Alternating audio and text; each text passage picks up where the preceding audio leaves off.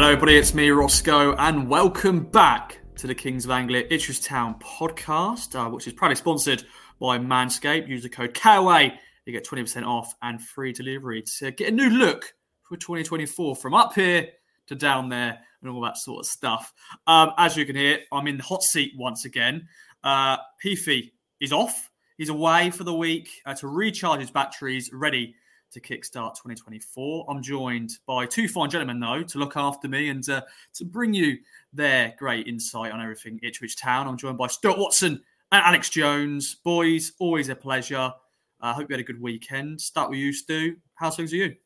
All right. I'm just looking out my window and it's something approaching snow coming down at the moment. It's like a little bit of sort of mini light hail. It's the temperature has certainly dropped. You got out the car at Wimbledon, or you met us. Yeah, you got out the car at Wimbledon on Saturday and said, "Oh, I think I might be lacking a layer here." There was a bit of nip in the air, wasn't there? So, yeah, I'm all right, thanks, mate. Yeah, good to see you. Always good, always good. Yeah, it's getting a bit nippy. It's getting a bit chilly on the chilly side. And AJ, my friend, how are you? Yeah, I have to admit, I was at the Felixstowe yesterday for the Ipswich Town women's game, and it was absolutely Baltic. And I was like, thinking I should have worn more layers. But enough about me moaning. AJ, how's things? Yeah, time for me to moan. Cold, yeah, isn't it? We definitely felt it at Wimbledon a bit, and I think it's only gotten colder from there. Really, I was at an FA Cup game yesterday. No surprises which one that was, and let's just say East London was pretty nippy there as well, especially when it got to kind of mid-late afternoon. You're really feeling it. No snow out here yet, or any kind of signs of anything apart from just grey and grim, horrible stuff. But since I'm still kind of in the latter stages of whatever kind of chesty cold thing this is, it's not really the weather I want. Yeah, typical British here on this Kings Anglia podcast, talking about the weather and how cold it is. It is January, so it should be cold. But I have to admit, on Christmas Day, I think I was just wearing a shirt because I don't think there was that cold on Christmas Day, which is madness. But anyway, enough of that. Town played a game of football and they won that game of football, progressing in the FA Cup. Overall thoughts then, boys. Stu, the FA Cup, we've had some bad moments, haven't we? I think when we were looking ahead to this game, we're bringing back some bad memories. But this one was just job done by Town. Yeah, that would be my summary, really. Job done. Progress secured. Was it perfect? No. The game was never over.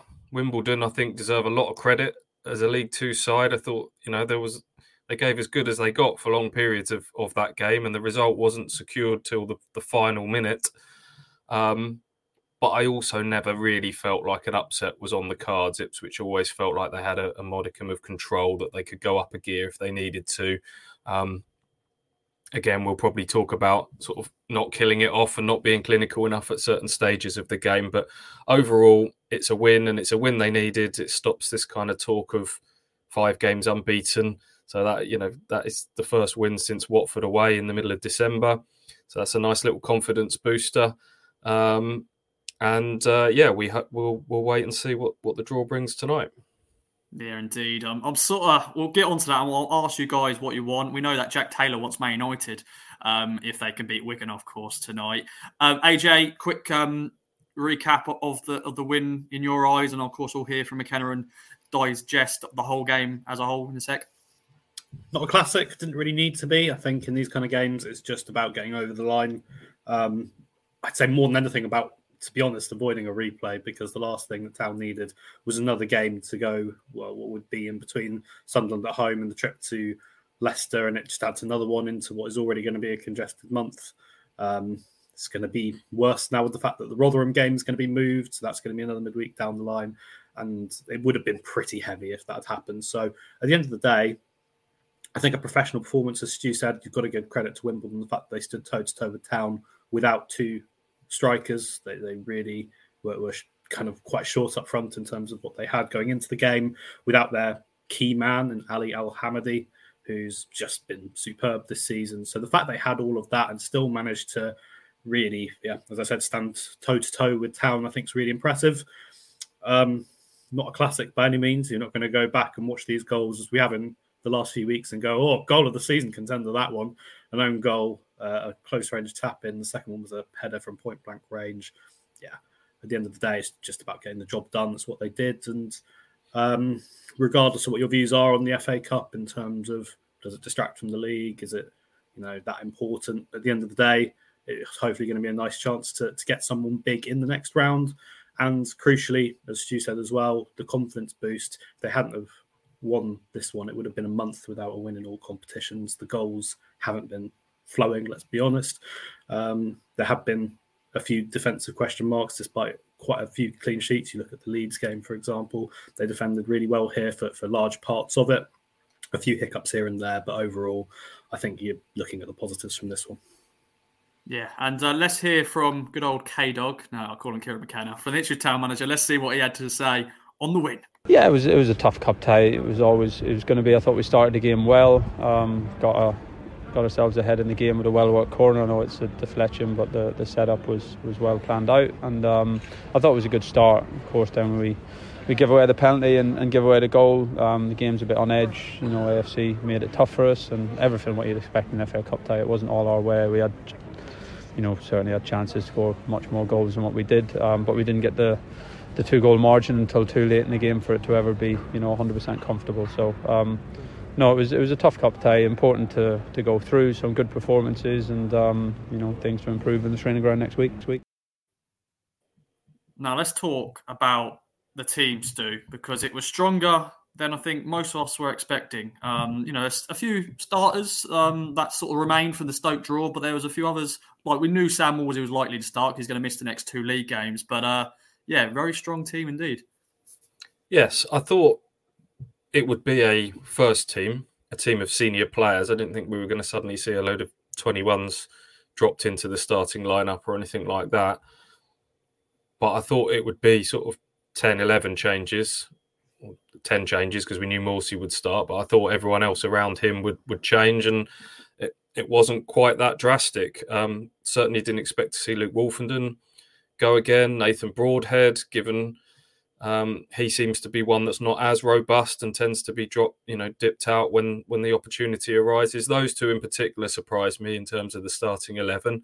But then you hear Kieran McKenna's explanation afterwards, and it makes more sense. Particularly the Wolfenden one, he says this is a back four that we're needing to work on now, and we'll come on to the problems Ipswich have got in the fullback areas. But he said this is a back four that we need to kind of work on for the next few weeks. So hence why he went with Wolfenden again, so he can get a bit of a partnership building with George Edmondson. Give Axel Tuanzebe another bit of experience at right back, because that's a role that he might have to play a little bit in the short term. So it made a little bit more sense from that point of view. And also I think as much as in the build up to this game, I was probably as guilty of sort of shrugging shoulders and going, well, if they go out, it's not the end of the world and they'll be able to concentrate on the league. Actually, if it had been a draw or even a defeat, that would not have felt good discussing that this morning, would it? Given the winless run, and opens up some old wounds about FA Cup defeats against lower division opponents from the past and stuff like that. So that's probably why he went as strong as he did.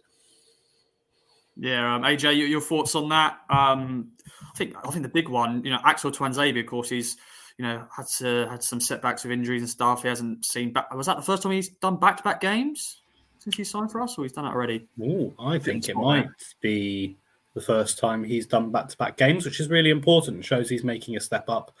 I think he found this one quite hard, but I'm not sure to what extent that was down to him, because I think that a lot of the system at Ipswich at the moment is playing quite narrow at the back, and I think there are kind of a few talks. I've seen this online. I think we mentioned this a little bit over the weekend. Is it kind of almost turning into a bit of a back three with the system in terms of shoring things up defensively?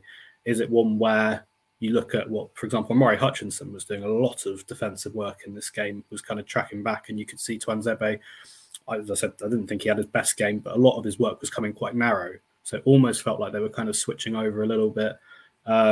As we've seen before, for example, with Wes Burns, Harry Clark coming in at defence, it was a part that worked quite well in League One in terms of just solidifying at the back. Is that something that we're seeing a little bit more Possibly. So I think that, yeah, as you said, it's an important one in terms of having first team players and making sure you get through this one, because it was important to win in the context of the last few weeks and in context of progressing in the cup and not kind of having that negativity around.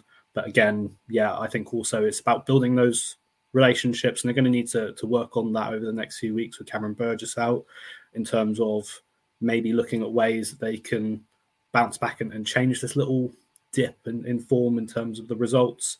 Is there a way that they can change the defensive side a little bit more? Is it kind of having that versatile back four, back five changing around? And games like this are also the perfect opportunity just to trial that, and I think it worked quite well. The only difficulty is, at the end of the day, Town not playing League Two opposition in the league, and it's going to be a totally different test on Saturday. So, yeah, it's a good opportunity to test that out, to try it. Now about seeing how that can kind of transition into a higher level, if that's the route they want to take forward. I was just double checking on that Axel Tuanzebe stat.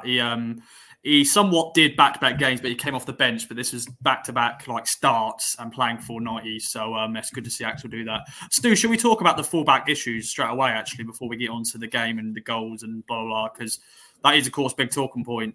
Harry Clark, Brandon Williams wasn't available. Yeah, let us know. Well, they were the only two first-team players not in this squad.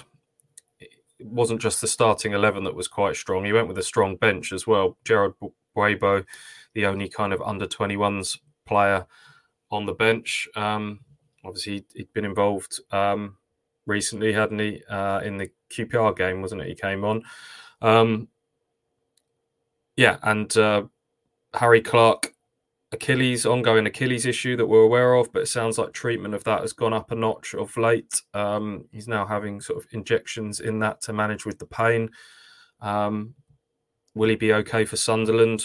We'll have to see, was the verdict on that from McKenna. Brandon Williams ill was the explanation on that one again. He's been in and out of this squad really from, when was the goal against Preston? October time? I think it's sort of late October since the starts have started to dry up for him. Only 3 starts since then. Been illnesses and knocks have kind of been cited for his absences. So he's not having a great deal of luck, Brandon Williams. And when he has come into the side, he's looked a shadow of the player that excited us all during that little period of around the Preston goal. And then Leif Davis, again, absent with a calf strain. Again, I think that's going to be touch and go whether he's fit for Sunderland. We'll find out a bit more later in the week, building up to that game. Janoy Donatian's still not around. He's been struggling with groin issues since the early stages of the season. So that's your 4 first choice fullbacks, or your 4 main fullbacks, all unavailable, which has left Ipswich experimenting a little bit in the fullback positions. Hence why we've had Axel Tuanzebe at right back in the last couple. We've seen Cameron Humphreys. This was his second game at left back. Clark, when he was fit, had a little go at left back. So, from a position of real strength, an area that Kieran McKenna said was probably his best area of strength and depth for the squad, Ipswich are suddenly looking a little light at fullback at the moment. Yeah, they are. And AJ, that is a position going into this summer. We thought that is both positions, right and left, was our strong point. But now it's like, oh dear, we're bare bones. Yeah, I think there were maybe a couple of bits that flagged up in my mind when Greg Lee left, and I think that was the right move in terms of his progression and the way the club were going. I think I spoke last week about the water levels rising. That was probably the start of one of those situations, and it was important for him to go and get minutes. He's tearing it up from what I can see as well, so it's a lovely move for him. But I think that was one where you look at the right back, left back options, and it kind of felt like a situation where it was 2 positions and you might want to have kind of a backup in each one, and you ended up having Brandon Williams being the right back who could cover left back. Obviously, if you have someone like him who's ill, you lose a lot there. Then you're moving players out of position. You're looking at Cameron Humphreys, I think, natural midfielder realistically, who's doing an exceptional job playing at left back, though. You're looking at players like Donatian, who, again, with the injury record at the moment, and at the time when Lee left, it also made things a little bit tricky. So I think that, at full strength and with everyone available, it was absolutely a situation where there was quite a lot of depth, but is there also an extent where it just feels like maybe there are a couple out of position? Is there an argument that it was kind of some players doubling up in both, like you had with Brandon Williams? I don't know. But overall, it's one where, regardless of how it looked over the summer, it's definitely one or two knocks, and it totally changes the perspective as we've now seen. I think Alex is right. It's something I noticed in the last few games that it has, I think, probably because of a combination of the shortage of clean sheets and a lot of talk about can't keep conceding 2 goals at home and winning games, etc., and the 4 goals conceded at Leeds. Combination of that and also the fullback shortage, I think, has seen them more towards a back three. In the early stages of Kieran McKenna's management, we kept calling it a wing-back system, and Wes Burns was much more of a wing-back, and that contributed to a club record run of clean sheets, didn't it? But then there was the chat about, were they scoring enough goals at the other end? And, slowly but surely it moved towards the 4-2-3-1 that it has been for quite a period of time, but it has looked more like that sort of back three of late. And I know it always pivots and it's quite fluid, but it has looked, Axel was tucked significantly in. And yeah, Amari Hutchinson was kind of getting back and having to do the wing back job. And we know he can do the off the ball stuff as well. I just wonder if, and also with the games coming up as well, being Sunderland and Leicester, and it was Leicester on Boxing Day, whether Kieran McKenna just felt that he needs his side just to be a little bit more solid during this period, given the teams that they're playing against. I mean, you go back to Boxing Day, Mavididi has an acre of space, and people were talking about, why isn't Harry Clark out there and tight enough? Maybe that's instructions from the manager, maybe that's tactical, and that's an interesting one to keep an eye on. Yeah, indeed. And another big talking point was we haven't scored many goals from set pieces, and that was the first goal of the game was from a set piece. It was an own goal, obviously. AJ it hit 2 women's players. I think it was the striker Davison, who recently chopped off his locks, who put the ball in his own net. So of course Nathan Broadhead with a shot originally from the set piece. Yeah, 1-0 Town. Yeah, I mean, we'll get on to it, obviously, but it's important to know they didn't just do it once, they did it twice from set pieces. So that changes the record a little bit. This one was that kind of, we've seen it a few times where the corner gets swung out quite deep, and it's usually Connor Chaplin who goes and flicks it in. It comes out to Broadhead. And honestly, I think this might have taken us about 5 or 6 attempts looking at this replay to figure out what went on. And even then, I don't think any of us really knew until it just flashed up on BBC via PA. That's usually the best way of judging who's got the final touch on it, and it went down as Davison. I think it takes kind of a couple of deflections in the end in the box, pinballs around. We've seen a couple of deflections end up in a goal before.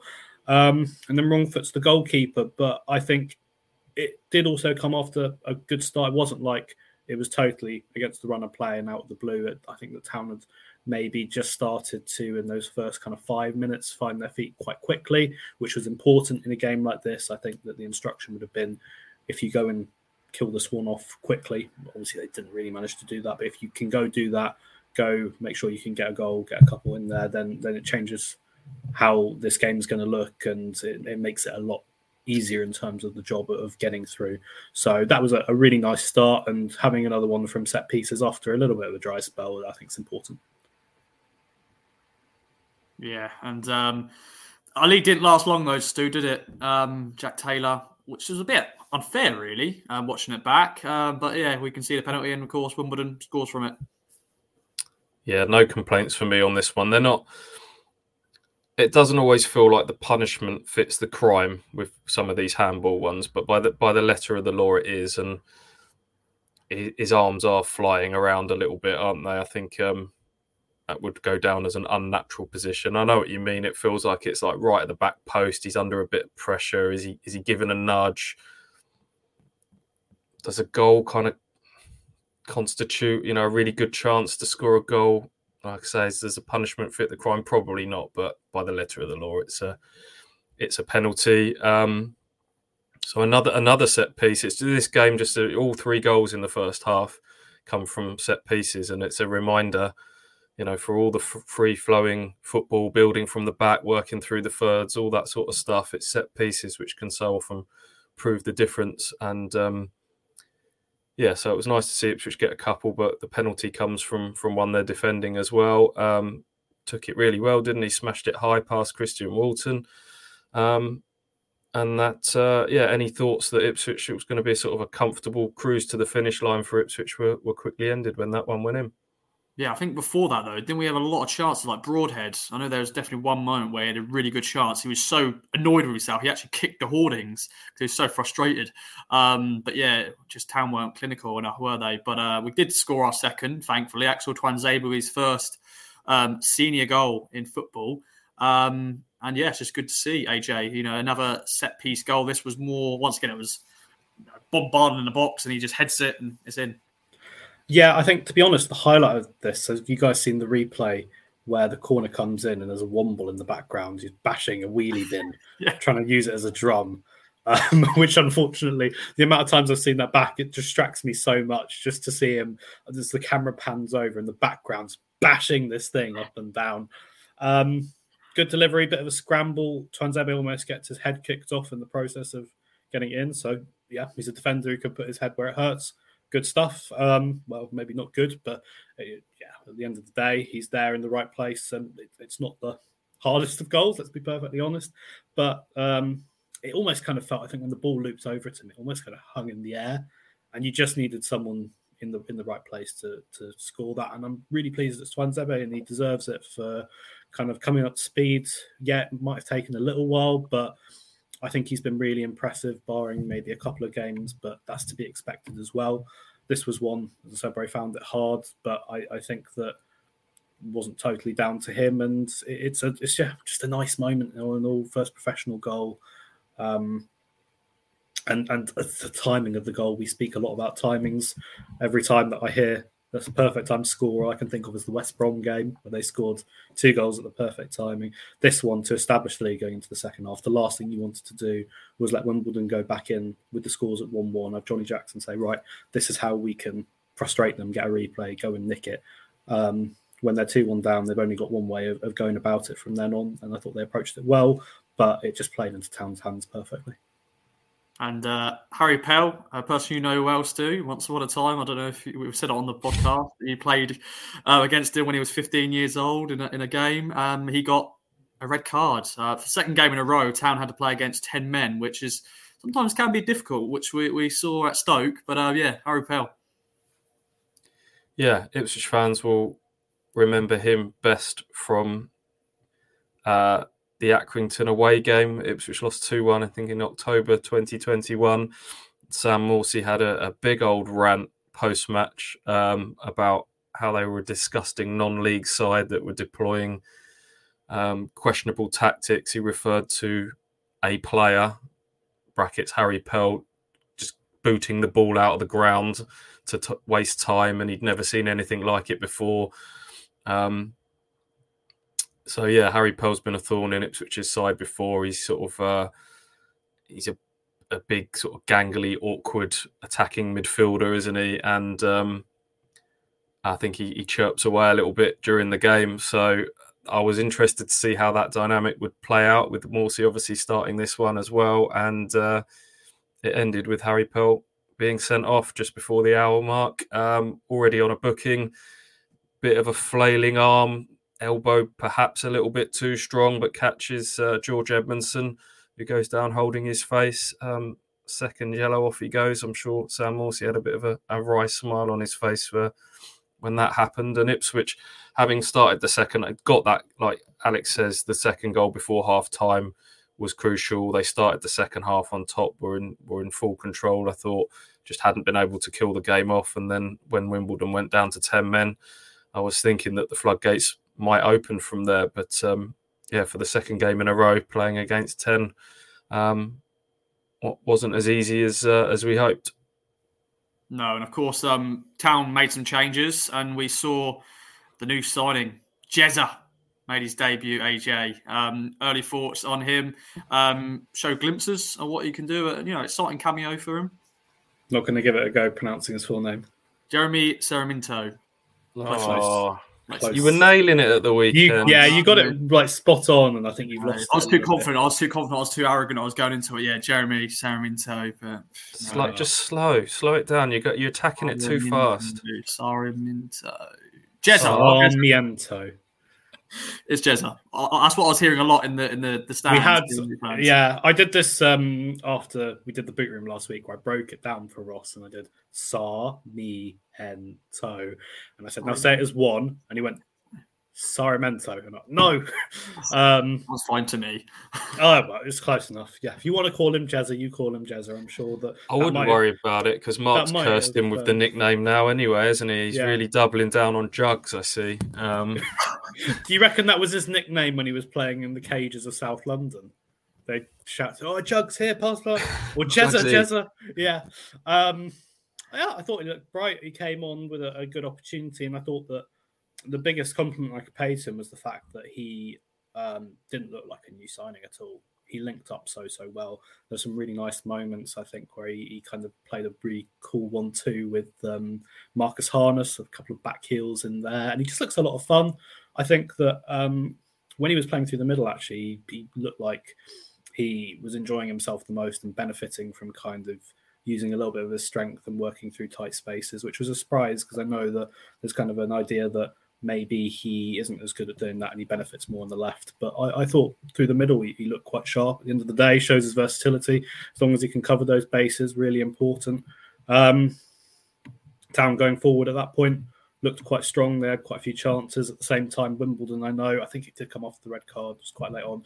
Had a fantastic chance to equalise when Jack Taylor has a heavy touch from a throw-in, and they just counter from there. I believe it's Armani Little who took a shot, really fierce shot, forced Walton into his only kind of real save of the afternoon.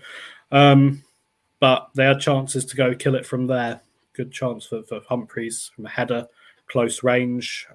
Sarmiento involved a lot, albeit maybe not with the same kind of real end product in the final third. And that's fine. That will come with time. That will come with playing more with his teammates. But in the end, Town get the winner, and it's actually quite a nice move when you watch it back. It's a really good one. Yeah, but before we get on to that, I want to get Stu's thoughts on Jezza's debut. Lily scored when he came on, which was, having a great, start, scoring on your debut. But yeah, overall thoughts on his cameo?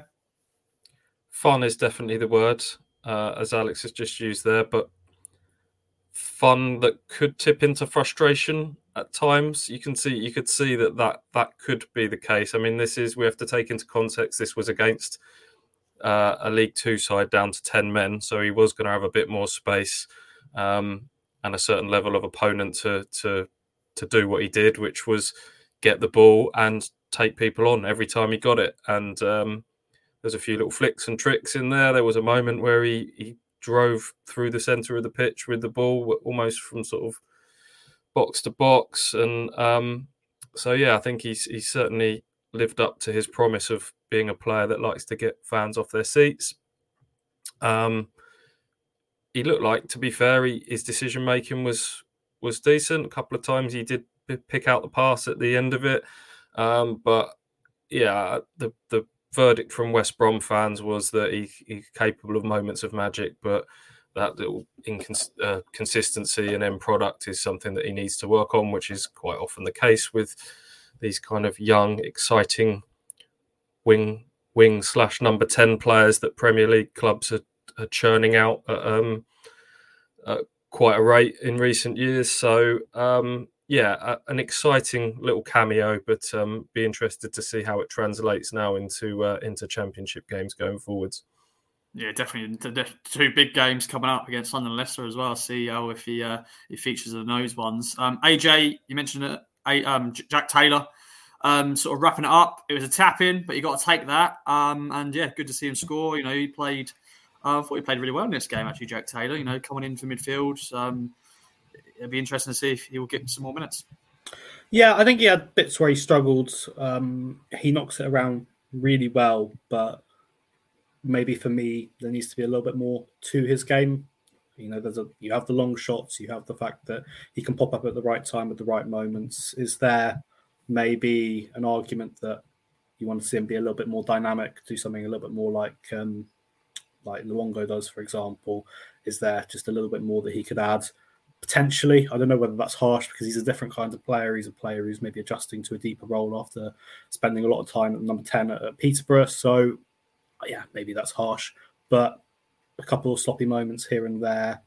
As I said, he almost ended up giving the ball away for an equaliser for Little. But he gets the goal, and that's the important thing with this. At the end of the day, he's the one who turns it in. It's a nice through ball from Sam Morsey, plays Wes Burns there. Is it a shot? Is it a cross from the right? I think it's a cross. I think the verdict is it's a cross. He gets a lot behind it. My word, he really smacked that one into the box. And from there, Taylor's the man who turns it in. I think Jared Boabo is kind of there as well. Looked a little bit disappointed that he didn't get the touch on it because it would have been a really nice moment for him. But ends up with Jack Taylor being the man to turn it in. Quite a low-key celebration there. But takes his total as well to the season for 5. I think that's 1 in the Cup, is 1 in the FA Cup, 2 in the League, 2 in the Carabao Cup. So a bit of a split around there, but shows that he can contribute. If he can hit double figures in all competitions, that would be a really good season. So it's a good opportunity for him to step up. Whether he did that against Wimbledon, well, arguments for and against it, but he's going to have a chance to shine over the next couple of weeks with players coming in and out of the side. Lewis Travis coming in, there'll be chances for him. So this won't be the only one, and hopefully we can see a little bit more from him as well. I've got a bit of a random one here about Jack Taylor, by the way. I was just Googling his name, and you know what comes up first? It's a TV series. Do you think he's ever watched Jack Taylor TV series? Have you guys watched it? No, have you? I haven't, actually, but it's an Irish mystery television drama based on a cop, a former cop who becomes like a finder, basically, a private investigator. It stars Ian Glenn, which I think has been a few stuff. But yeah, I just randomly Googled his name, and that's what came up. It's 3 series from 2010 and 2016. So it's good that it's Irish, isn't it? Yeah, maybe that's a sign that he's going to be knocking on the door for the national team at some point. Yeah, but I may give it a watch and see, and give everybody a review. But yeah, let us know if you've seen Jack Taylor TV series. A long time ago, I think altogether 9 episodes. 3 seasons. So, but yeah. Do you remember Hutchie went through a stage where he started writing a fictional private detective show involving Ipswich Town players? I think it was Chambers and Scoos were going to be in the lead roles of that. Maybe this is kind of the follow-up where they've now recruited Jack Taylor as part of their gang. Maybe we can get him to write the next chapters of that. Yeah, that'd be good. Yeah, but that's just so random. Yeah. Jack Taylor TV series, check it out. Just plugging that, which has not been a show since 2016. But anyway, enough of that. Okay. I don't know where to segue here. Maybe we segue actually on a big talking point at Ipswich Town right now with strikers. Let's hear from Kieran McKenna on that, and then we'll talk about the big elephant in the room. When Freddie came off, Nathan went up front. We've seen that happen in game a couple of times now. While this search for the striker goes on, is that an in-house option for you in the short term? He's played there before, hasn't he? Yeah, we've got, Nathan's played there quite a lot. Connor's played there a lot in his career, and Wes has played there. So, we try and have forwards on the pitch, and the two who've played most commonly behind our central striker, Nathan and Connor, are both, strikers by trade. So, and Wes started out to see him and almost plays a right-sided striker for us sometimes. So, yeah, we have our options in the building, and we'll look at what the best option is for each game. I've just looked outside my window and it's snowing, ladies and gentlemen. Very heavily, actually. I don't know if it's going to lay or not, but I don't like snow, by the way. I know, once again, I'm the Grinch of Christmas. I'm now Grinch of snow. It's just too cold and it ruins the roads. I know I can't drive, but I'm in the front seat, passenger seat, and you can't get anywhere. But anyway, enough of that. It's all about the striker talking point. Stu, Big Fred didn't have a great game, did he? And obviously, this is a position we need to look at with George Hurst's injury. He's had his surgery. He posted a picture, didn't he, of himself in his hospital bed. But where do you want to start with this, mate? Yeah, the last time we did a podcast, I was sort of launched a bit of a defence of Freddie Ladapo and said that some of the reaction during the QPR game didn't give him the respect he deserves as someone who played quite a big role in the promotion season, and short memories and all of that. But in that game, I thought that was just a player that looked really low on confidence. You can forgive sort of heavy touches and poor shooting and things like that. Someone who's rusty, bit down on their luck, low on confidence. But in this game, I think he looked a bit like a player that doesn't really want to be here. His work rate wasn't there. I know that's been a debate around Freddie Ladapo for quite some time. It's something that Rotherham fans kind of said when he signed. You know, he's great when the going's good, but when he's not necessarily starting every week, you'll see a different side to him. And that just disappointed me a little bit that he wasn't putting in for someone who's, you know, could have a really big opportunity, even if he thinks he's going to be off. And they've had those conversations. You're in the shop window. Maybe he's thinking you don't want to get injured and something to be off, but yeah, it was the kind of the work rate that wasn't there in this game. Really, there was there was a bit of a powder puff shot in the first half, wasn't there? But Ipswich didn't have the sort of the front press from the striker, and off he went in the second half. And as we just heard in that clip, it was Nathan Broadhead who moved up front for the latter stages, as we saw against Stoke, and it's leaving us debating who's going to start as that number 9 if no new striker is in the building come Saturday, which is a very real opportunity potential. Who will get the nod to be the central striker against Sunderland? Yeah, interesting indeed. We're thinking about maybe one striker this window, but I think we're going to need 2 now with the George Hurst injury. AJ, your thoughts on this? We know we're lacking goals at the moment, aren't we? We're loving a goal. We're scoring goals for fun, but now with no striker, I know we've got Broadhead potentially go there. Who would you start there?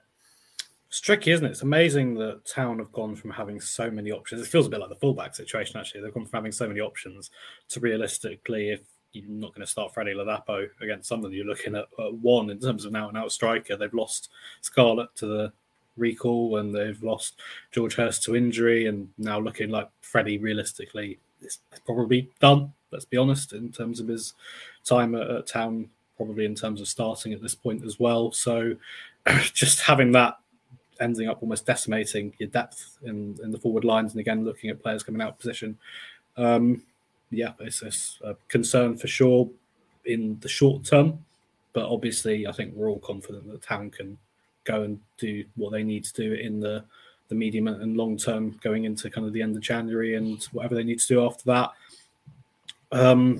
In terms of the Sunderland game, they don't get anyone in. Well, yeah, realistically, I'd say there's 2 options within that. It's Caden Jackson or Nathan Broadhead. And I like the idea of Nathan Broadhead going up top. I've felt that it's been a good option for a while. I'm less convinced now, purely because, and it's a small sample size to use, but we saw him in this game against Wimbledon, where he was so influential out on the left. He was causing all sorts of problems. He was doing a lot of damage. He probably could have had 2 or 3 goals, to be perfectly honest, if it was maybe with a little bit better finishing. And I felt that when he was up top, and again, game state will play a part in this in terms of it's a totally different game at that point when you're 2-1 up and coming into the last few minutes against 10 men. I don't think that he looked as sharp in that position, and that was maybe a little bit of a sign. Is he suited to playing the lone striker in this Town team? Not fully convinced. So as things stand, probably go Caden Jackson, to be perfectly honest. And at the end of the day, he's someone that we've spoken about. Freddie getting due credit for what he's done at Town. I think that Caden Jackson deserves that as well, in terms of how long he's been there, in terms of his transformation. Is he the answer in the long term? Under no means at all. But I think that he'd probably be the one I'd go with for this game. That's assuming he's fit. It was remiss of me to ask about Caden after this game. He was on the bench, but he was an unused sub, and I didn't realise it at the time, but he did come off with what looked like a knock at Stoke. So he's another one we're going to have to check in on. But I agree with Alex. I think of all the options, I think you need his pressing from the front. I think someone who can press high and hard and run in behind is qualities that none of the others can provide. There's not an option that's going to give you the physicality of George Hurst. there's just no one that can do that. So they're going to have to that is going to be probably top of the attributes when Ipswich do look to recruit someone who can provide a bit more height and physicality. But without that, what can you replicate best from George Hurst in terms of being able to run in behind, being able to press? It's going to be Caden Jackson. I think Nathan Broadhead's best work. Yeah, he has played further forward before, but I think, looking back at Sunderland, it was alongside someone like Ross Stewart that can sort of do some of the other stuff in a forward too. I think Nathan Broadhead's best work comes slightly deeper. He does damage with the ball at his feet and with space in front of him and in tight areas. Some lovely bits of chest control in this game at Wimbledon, the way he can sort of take the ball, almost control the ball on his shoulder / chest and glide past people.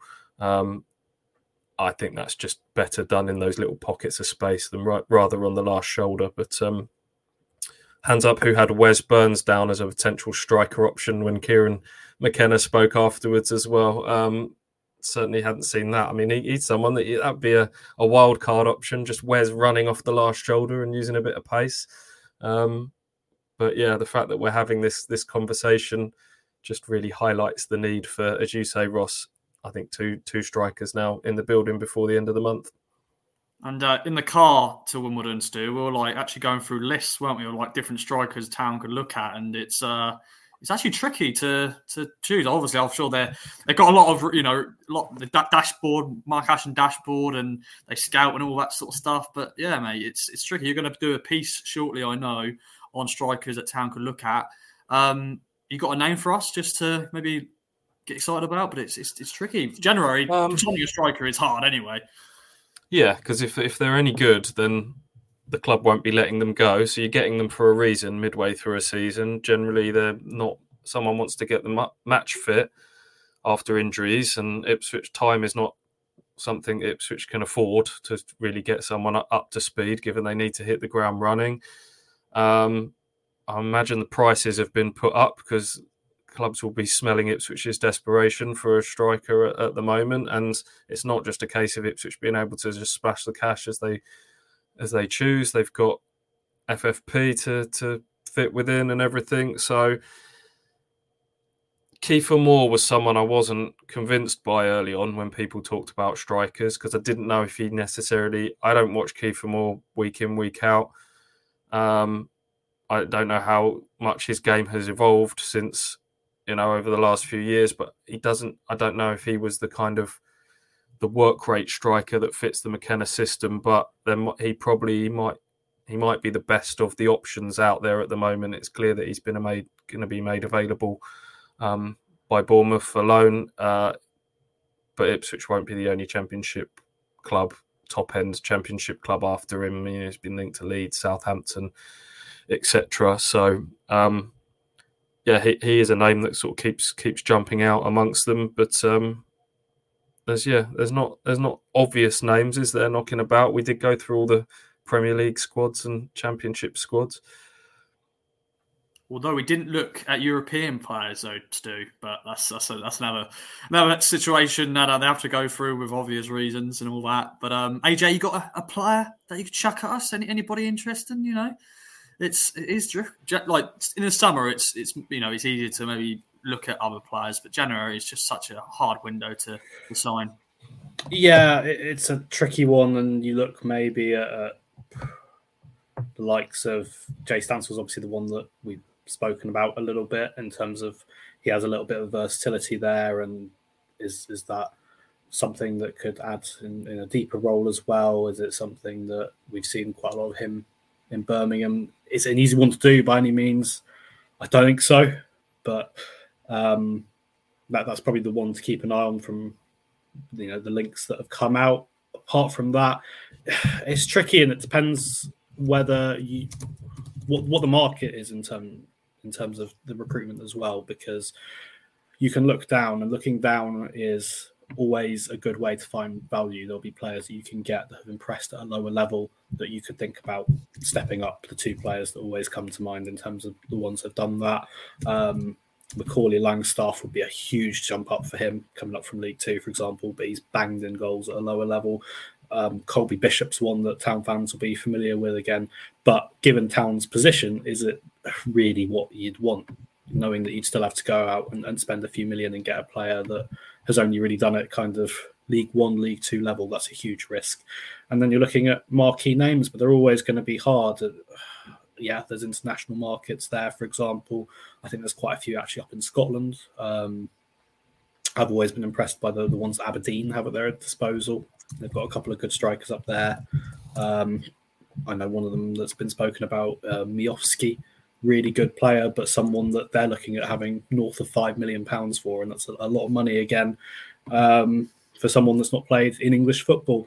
So from my perspective, I think the best balance to have is you want that marquee name. You want the marquee name that can step up and replace George Hurst's, and that's a tough gig to follow. Then after that, you may be looking at a Premier League loanee, possibly, but you run the risk of having a Dane Scarlett repeat where maybe they're not just quite at the level you want. Again, there's names you could have there. I always like Divine Mabama at West Ham, but I watched him play yesterday and he had a really tough time against Bristol City. Maybe someone like Duran at Villa, for example. They'll have a list. They'll know what they're doing. I think that maybe the first choice and Premier League loanee combos are a good way to go about it, but by no means is it an easy market. You're looking for one striker this month, it's hard enough, but trying to do two, that's a real challenge. Other names that kind of jumped off, just literally going through Premier League clubs, you're just looking for sort of experienced players that maybe fit the mould that aren't getting game time. I know Danny Ings has been mentioned a lot at West Ham, but I think the wages would be far and away out. Wolves and Burnley have been the two that have been linked with him, so I think that speaks volumes about where he'll be heading. More likely someone like Michael Obafemi at Burnley, who's not been getting loads of game time, Cauley Woodrow at Luton, Rhian Brewster, I don't know what his situation is at Sheffield United, went for a lot of money a little while ago, but I think he's had injury problems as well, so I don't know what the fitness situation is with him. People like that have done it in the Championship before, that are not quite doing it in the Premier League at the moment, that may be available as a bit of a, at worst short-term fix. But it's going to be interesting. I'll try and put together a bit of a list for later in the week. Yes, we shall wait and see. It's going to be a very interesting January. And obviously, we've had two sexy stuff signings so far, of course, with Jezza coming in and Lewis Travis signing on loan from Blackburn. I want to quickly get McKenna's thoughts on that signing, and then we'll also talk about some other stuff. So let's see what you had to say. Of course, a really experienced and combative and energetic and dynamic midfielder. There's a lot of qualities to like. We felt like that was one area of the pitch that we wanted to reinforce and strengthen, and to be able to pick up a player like Lewis on loan is, we feel like a really big boost for us. Physically, he's okay. He's not been starting as much lately, but physically he's fit. Of course, there's a settling in period in terms of understanding, our principles on and off the ball. But of course, the benefit is that he knows the league and he's physically in good shape. And we could see him make his debut on Saturday against Sunderland, of course, with Sam Morsey suspended. And, of course, we'll look ahead to that game later in the week. Well, boys, shall we quickly talk about the draw before we get on to some other news? Fourth round draw, Monday night. Who do you want? AJ? Obviously, there's potential of some very good draws, but there's also some bad draws potentially could happen as well. Who do you want? Let's immediately avoid any Championship team, ideally. That would be terrible. From my perspective, I'm not that fussed about if it's a League One side, although I know that you guys have really done a proper tour over the last few years. So probably from an Ipswich perspective, you want to avoid both of those, but you're taking up a big chunk of teams there. Real disaster would be something like a Leeds or a Leicester or a Southampton. That would just be horrible to have. From there, obviously, I said in the post-match video that we did, Cambridge was the one that I would have wanted, obviously. At the time I said that, they were I thought they were winning 2-1. They were actually 3-2 down, and former Peterborough man Sammy Smodix had hit a hat-trick, which had ruined my afternoon. So from there, I think you're either going to go high or low, realistically, aren't you? Maidstone's the lowest ranked team in the draw. They'd be an interesting one. Probably you'd want them at home because It'd give you a really good chance of probably rotating the squad and seeing how you can kind of get a few minutes into some maybe younger players and others who haven't played as much. That would be good, and give other senior players a rest. Other than that, you're looking at the big ones, and it's the same we say ahead of every draw. Man United, Man City, Liverpool, obviously Arsenal are out. Spurs, I know a lot of fans want to go to their new stadium. Of all of them, Man United, I'm joining the Jack Taylor one here. Man United for me, purely because I've never been to Old Trafford, and I think that would be quite a cool experience. And B, the narrative would be absolutely delicious. It would be fantastic if Kieran McKenna returned to the club from where he started at a senior level in terms of coaching. That would really set up quite nicely for there. And also, I mean, as Jack Taylor kind of hinted on, I think they probably stand quite a good chance, to be honest. Yeah, but they've got to beat Wigan, Man United. So, of course, that's the draw will happen before that game kicks off. Town are ball number 11. Stu, Everton are still in it. They have to do a replay with Palace, but obviously that's always the one you want. But who else would you fancy? Yeah, from a personal point of view, that's one I'll certainly be looking out for. With my Ipswich Town hat on, if I'm honest, anything at home will probably do. Be quite nice. I mean, you look back at last year and what the games against Rotherham and particularly Burnley did for Ipswich this season, testing themselves against teams from a higher level. It just felt like that built their confidence levels. Okay, we can beat Rotherham, who put out quite a strong team from memory, who were struggling in the Championship. That gives us an idea of how we might translate at a level higher. Then they went to Championship winners-elect Burnley and took them all the way to the last minute of a replay in that game. So could that translate this year? We've already seen in the League Cup Ipswich beat Wolves, and then Fulham was a bit of a different story, comfortably beaten in that game. So another little sort of Premier League challenge, and I think, the chances are if you get one of the big boys, they'll put out a much changed team. It's always great for fans to have a big away day at one of the big grounds, and you travel in your thousands because you get a big allocation, 45%, I think, of capacity you get as an away ground. So, yeah, a big away day against one of the big boys or anything at home, really, I think would be my wish. I've got a question. How would you guys feel, because they are in the hat, they have got to go to a replay, but how would you guys feel about if it was an East Anglian derby in the FA Cup 4th round? Bang up for that. Ross? Yeah, why not? But of course, they've got to beat Bristol Rovers. So Grant Ward's goal, by the way, was some shocking defending though. Yeah, but for him, be ambitious to even hit that curling effort. Fair play to Grant Ward.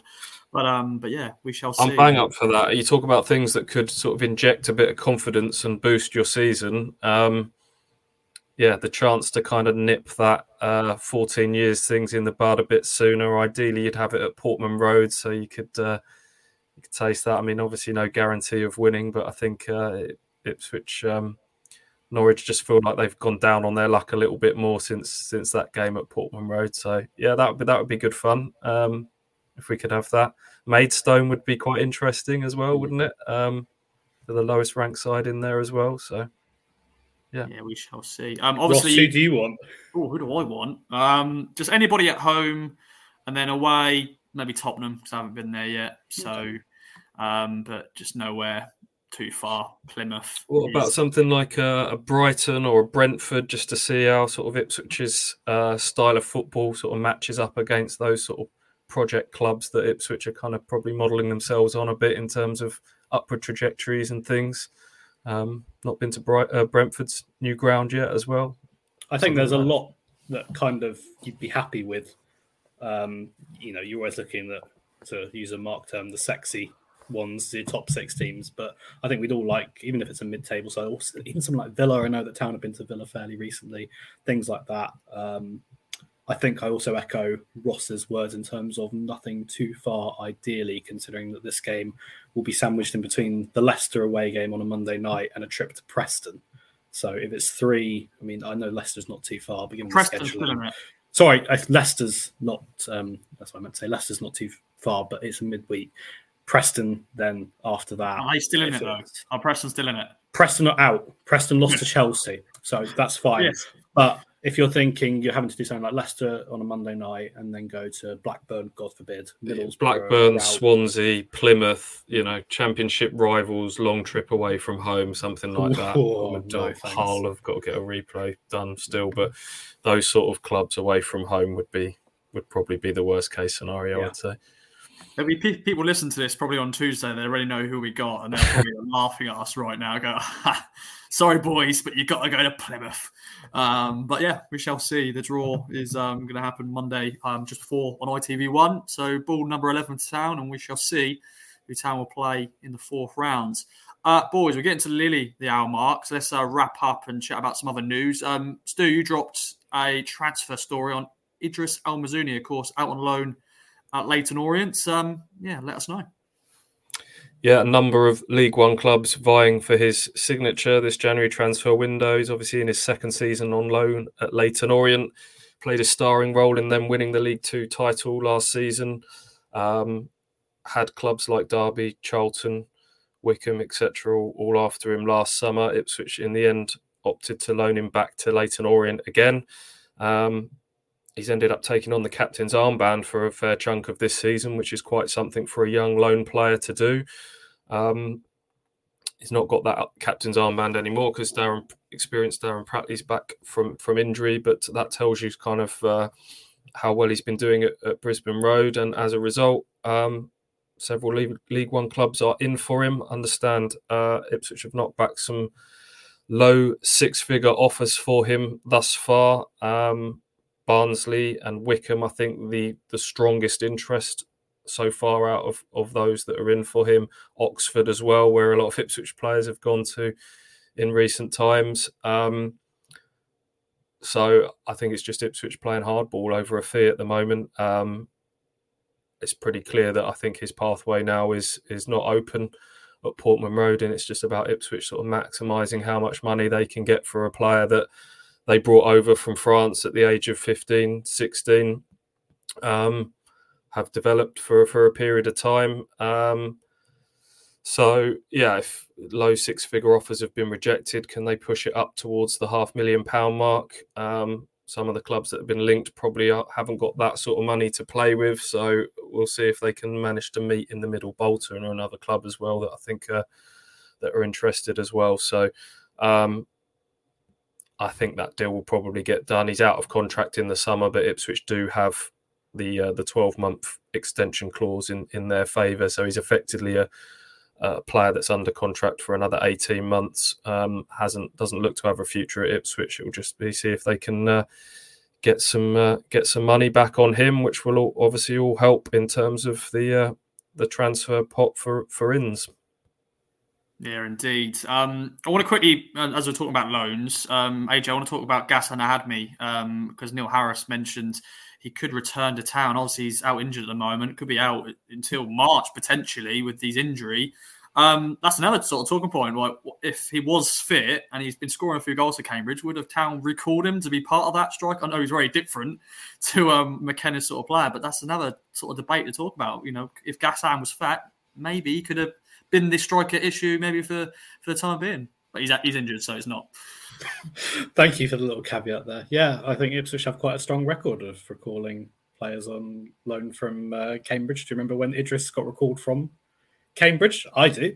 I was covering the club at that point. Was he injured though? That's the reason why. I don't think that he was. He just wasn't really getting much in the way of game time, and it was a frustrating period where he got played as a 10 and then got shifted out onto playing right wing a lot, and I think it was a second spell he'd had there. Most of the memories was a banging free kick he'd scored at Scunthorpe. Ghassan Ahadmi probably has a few more memories that he's made in terms of his time at Cambridge. Bit of a slow-ish start. Started quite well, then things slowed down. Mott Bonner got sacked, and Neil Harris seems to get the best out of him.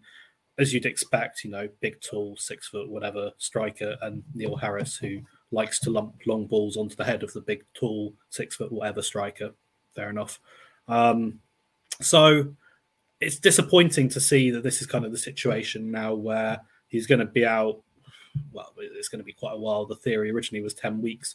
He's going for a scan today, on Monday, to see what the situation is there.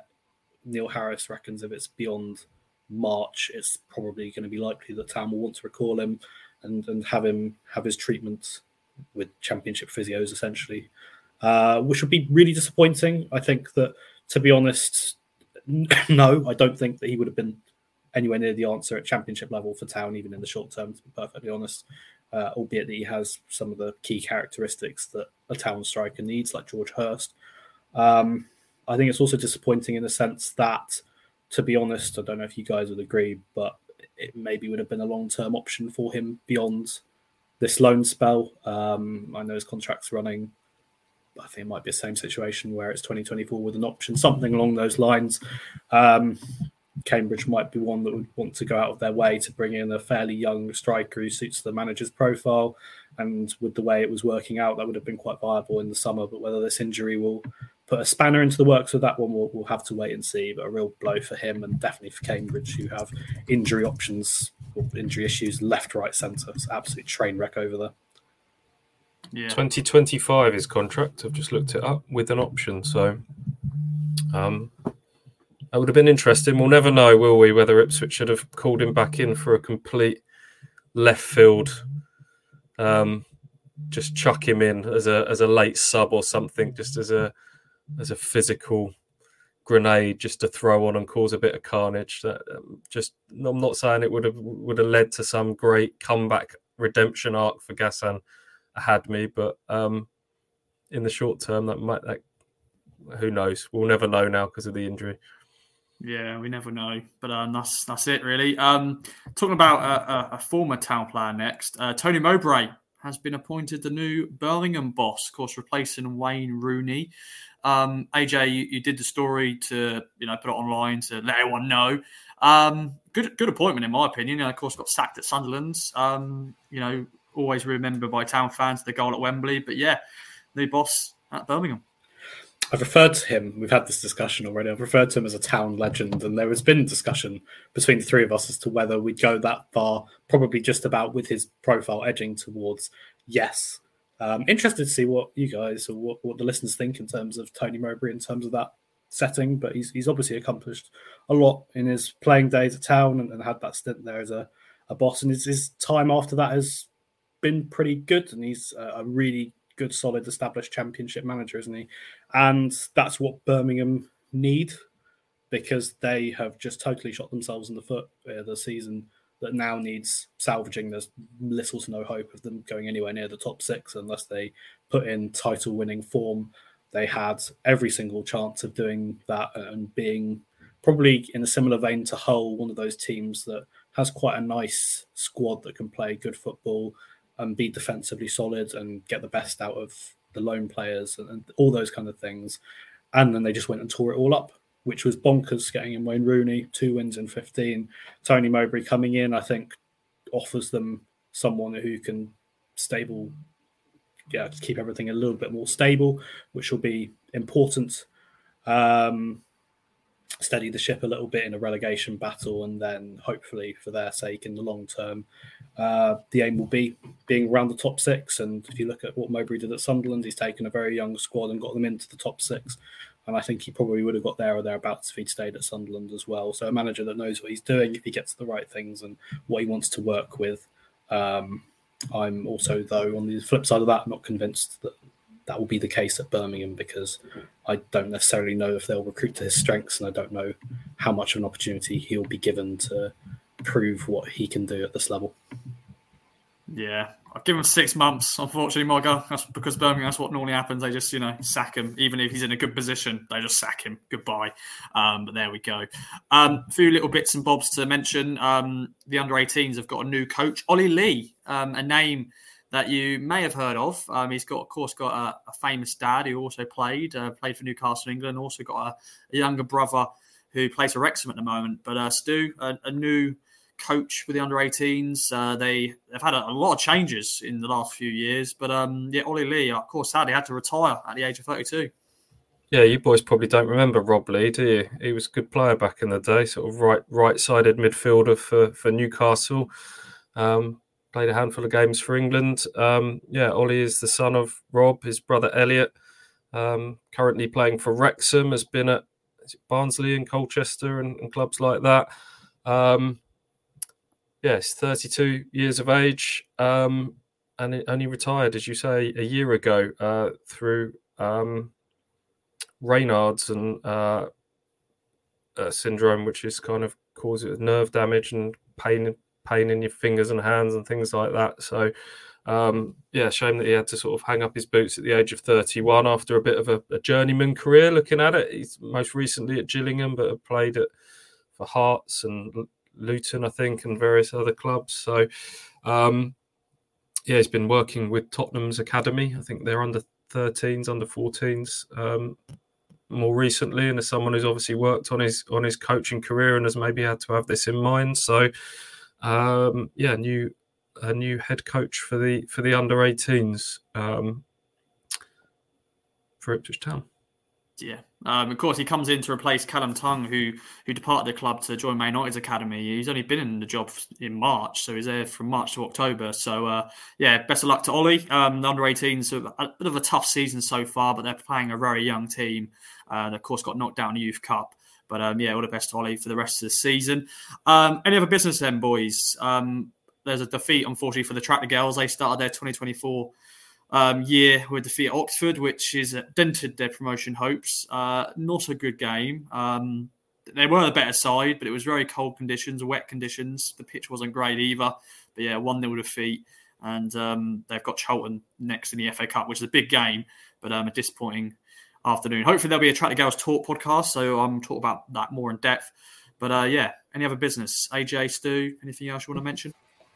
No further business, I don't think. No, I don't think so. We'll probably start. It's going to be a very interesting build up to this Sunderland game at the weekend. I'm sure we'll reconvene later in the week to discuss who we think is going to play in that one.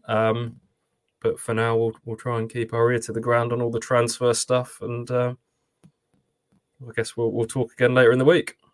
We shall indeed. I'm just going to double check. Has it laid the snow? It stopped and it hasn't. It's actually stopped. So that's over now. The snow's over.